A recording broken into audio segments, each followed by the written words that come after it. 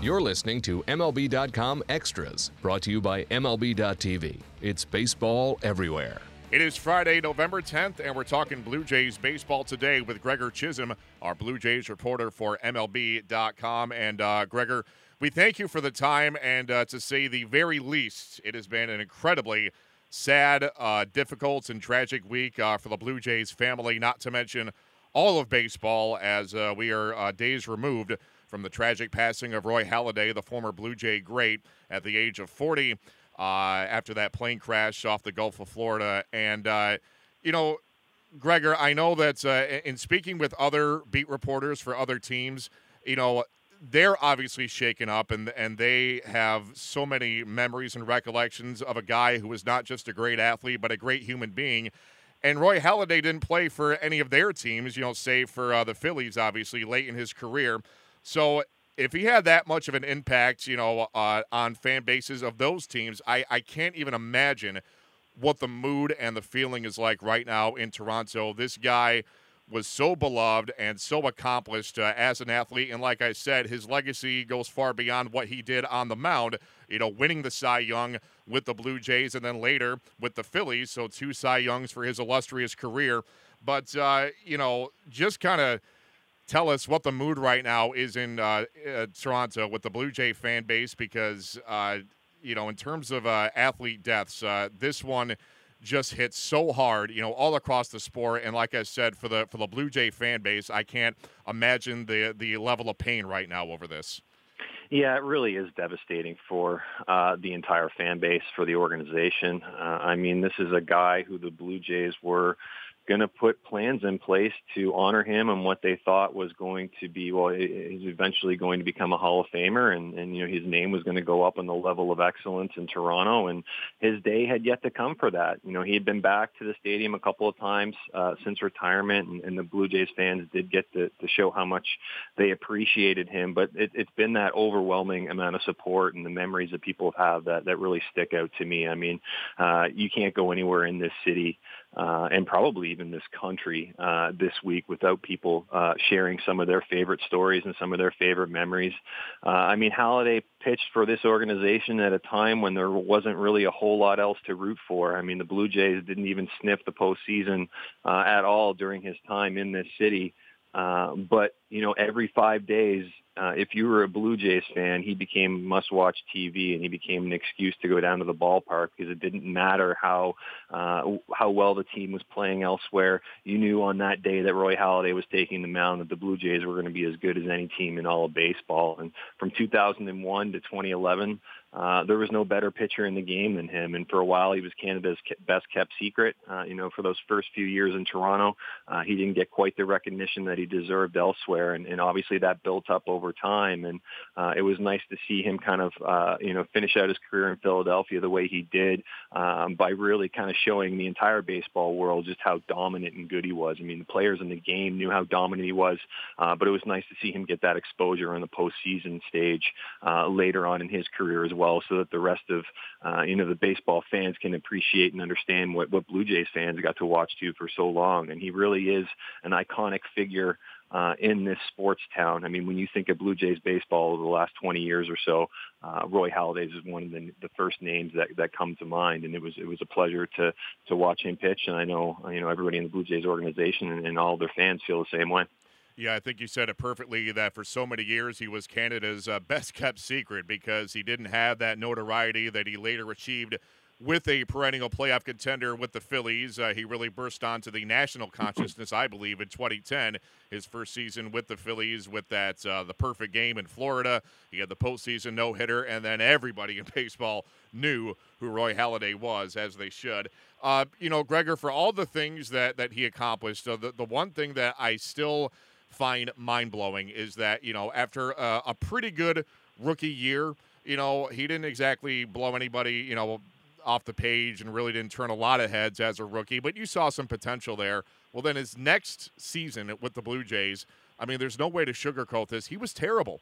His ERA was over 10, which I believe for a starting pitcher with the amount of qualified starts that you need was the worst ERA in baseball history for a single season.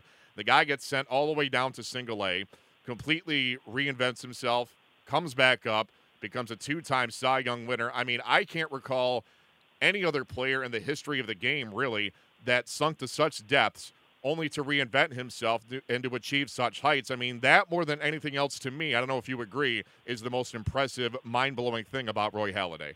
No, absolutely. And Roy Halladay doesn't become the pitcher that he became without that obstacle. And it was one to the extreme that we've never really seen before, at least guys who were able to pull it off successfully like the way he did. But, I mean, getting sent all the way down to Class A after spending a significant period of time in the big leagues. I mean, you would think that is rock bottom as a baseball player. But, Halladay really, seized that opportunity and handled it the right way. I mean, it took him a little while, understandably so. But the Blue Jays completely rebuilt his delivery. I think mentally he started to approach the game entirely differently. And he was really one who embraced the coaching along the way to get him into that place. And I think that's why Roy Halladay ended up becoming, almost like a machine on the mound. He was so prepared. That's the one thing that you hear so much this week about the legendary work ethic and everything that he put into it. New Blue Jays players would come into spring every single year and claim that they wanted to, learn from Halladay's workout routine. They wanted to follow him because he's one of the best in baseball. Well, nobody could do it. Nobody could stick with his program for more than 2 or 3 days. They were exhausted afterwards and realized that Halladay was the kind of guy who needed to do his own thing. And, I think he started to develop that when he went down that year in the minor leagues. And psychologically, same way. I mean, Roy Halladay on game days or even the day before was as, singularly focused as you can possibly be. He's not a guy who went around joking around the clubhouse before start. He wouldn't talk to pretty much anybody because he was so focused in on the task at hand and what he had to do. And I think he learned all of that when he went down to Class A Dunedin and the way he really built himself up. And in a way, I think, he spent the rest of his career running from that year and making sure that he never had to do any of that again. But he also understood that, one day you can be in the big leagues and things are going great. A couple of weeks later, the story's entirely different. And that's why I think he didn't take anything for granted when he was in the major leagues. And a lot of that can be tied back to what he did with the Dunedin Blue Jays in that year and everything that the Blue Jays organization did to get him on the right track. And clearly from there, it was just an overwhelming amount of success right through until the time that he retired in 2013. Yeah, we've heard a lot of stories this week about that legendary workout routine that, nobody could hang with, except for more than a couple of days, like you said. And the one story that I've heard more than once was about Chase Utley, his first spring with Halladay. It was something like 6 a.m, and he saw Halladay walk into the clubhouse soaking wet, and Utley said, "I didn't know it was raining," and Halladay said, "It's not raining, I just worked out." It's just, and you hear so many stories like that. Gregor, from the Blue Jays perspective, and I don't know if you talked to, former players that played with him or members of the Blue Jays family, any similar such stories about their interactions with Halladay during his Blue Jays tenure? Yeah, it's the one, and it's similar to what I was just talking about. But A.J. Burnett was someone who was really impacted by Halladay, and one of the reasons why he signed a contract with the Blue Jays as a free agent was because he wanted to work alongside Halladay. And Burnett really has credited what he learned from Halladay during their 3 years together is the reason why he was able to go on and have the career that he had as well. I mean, when Burnett came here, he was a very raw pitcher, wasn't very seasoned, and he had an awful lot to learn, both in terms of workouts and how to prepare for games, but then also on the mound itself. And Halladay played a key role. But Burnett's a funny guy because there's the story that there's only one person to ever beat Roy Halladay to the ballpark, and that was A.J. Burnett. But he was still only able to do it for that first week of spring training. I mean, he showed up. He was that guy who said he was going to follow everything that Halladay did. And 3 days into it, he's just mentally and physically exhausted during the first week of spring training. And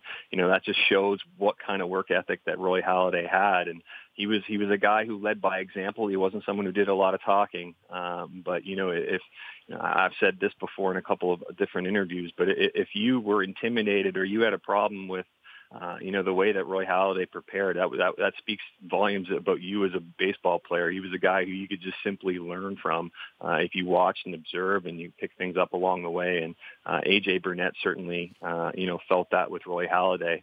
and kind of just learned how to kind of formulate the rest of his career. But there's only one Roy Halladay, and that's why he was the only one who could follow his own routine. Yeah, and the thing I love too about Halladay is that we're not talking about a guy that was blessed with a triple-digit fastball. I mean, obviously he had a great foundation of skill and talent, but the things he accomplished were because he worked hard and because he studied and because he prepared. He couldn't just roll out of bed and blow it by guys at 100 miles an hour. That wasn't him. He had to really work at it. He had to develop his game physically and mentally to reach the heights that he reached. And if that's not motivation and inspiration for any other athlete on the planet, I really don't know what is. I mean, I think that's a huge part of his legacy, no question.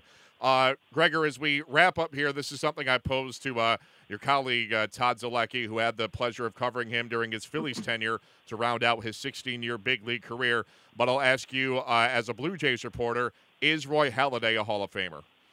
He is, without a doubt, in my opinion. I know that his career was cut short in 2013 because of the shoulder injury. I think otherwise he would have kept pitching a couple of more years, and voters are always going to point to that longevity. But as I kind of touched on before, from 2001 until 2011, there was nobody better in baseball. I mean, consistently year after year, you see that during that time period where he was, I think it's at least 30 complete games more than anybody else in that time. I mean, he was an absolute workhorse at a time when workhorses throughout baseball were kind of disappearing.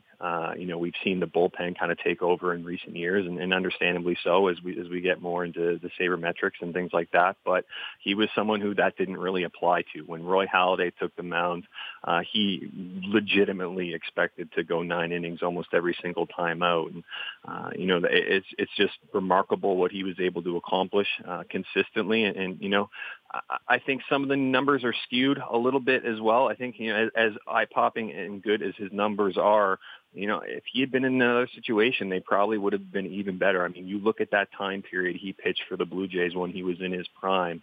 He pitched for a team that didn't field particularly well and didn't provide him with a lot of run support at times. And he was taking on the Red Sox and Yankees. When the Red Sox and Yankees were outspending everybody else, they were the behemoths in the division. The Blue Jays were the afterthought, and none of that mattered. Halladay still went out every single 5 days, and almost every single time dominated. I mean, he really was that elite, that good. And I think when voters come to take a look at his numbers, whether it's the first year he gets in or not, I think it's only a matter of time before he does get voted in. Yeah, excellent point by you that he pitched not only in the AL East, but in the AL East during that time period when, as you said, the behemoths of that division were the Red Sox and Yankees for so many years, and he was right in the middle of that hurricane, and he came out with flying colors. And I think absolutely 100% a future Hall of Famer. One of a kind was Roy Halladay. Rest in peace. Gregor Chisholm, we appreciate the insight and the memories on one of the all-time greats, and we'll do it again at this time next week. In the meantime, Matt Waymire signing off for MLB.com Extras, Toronto Blue Jays.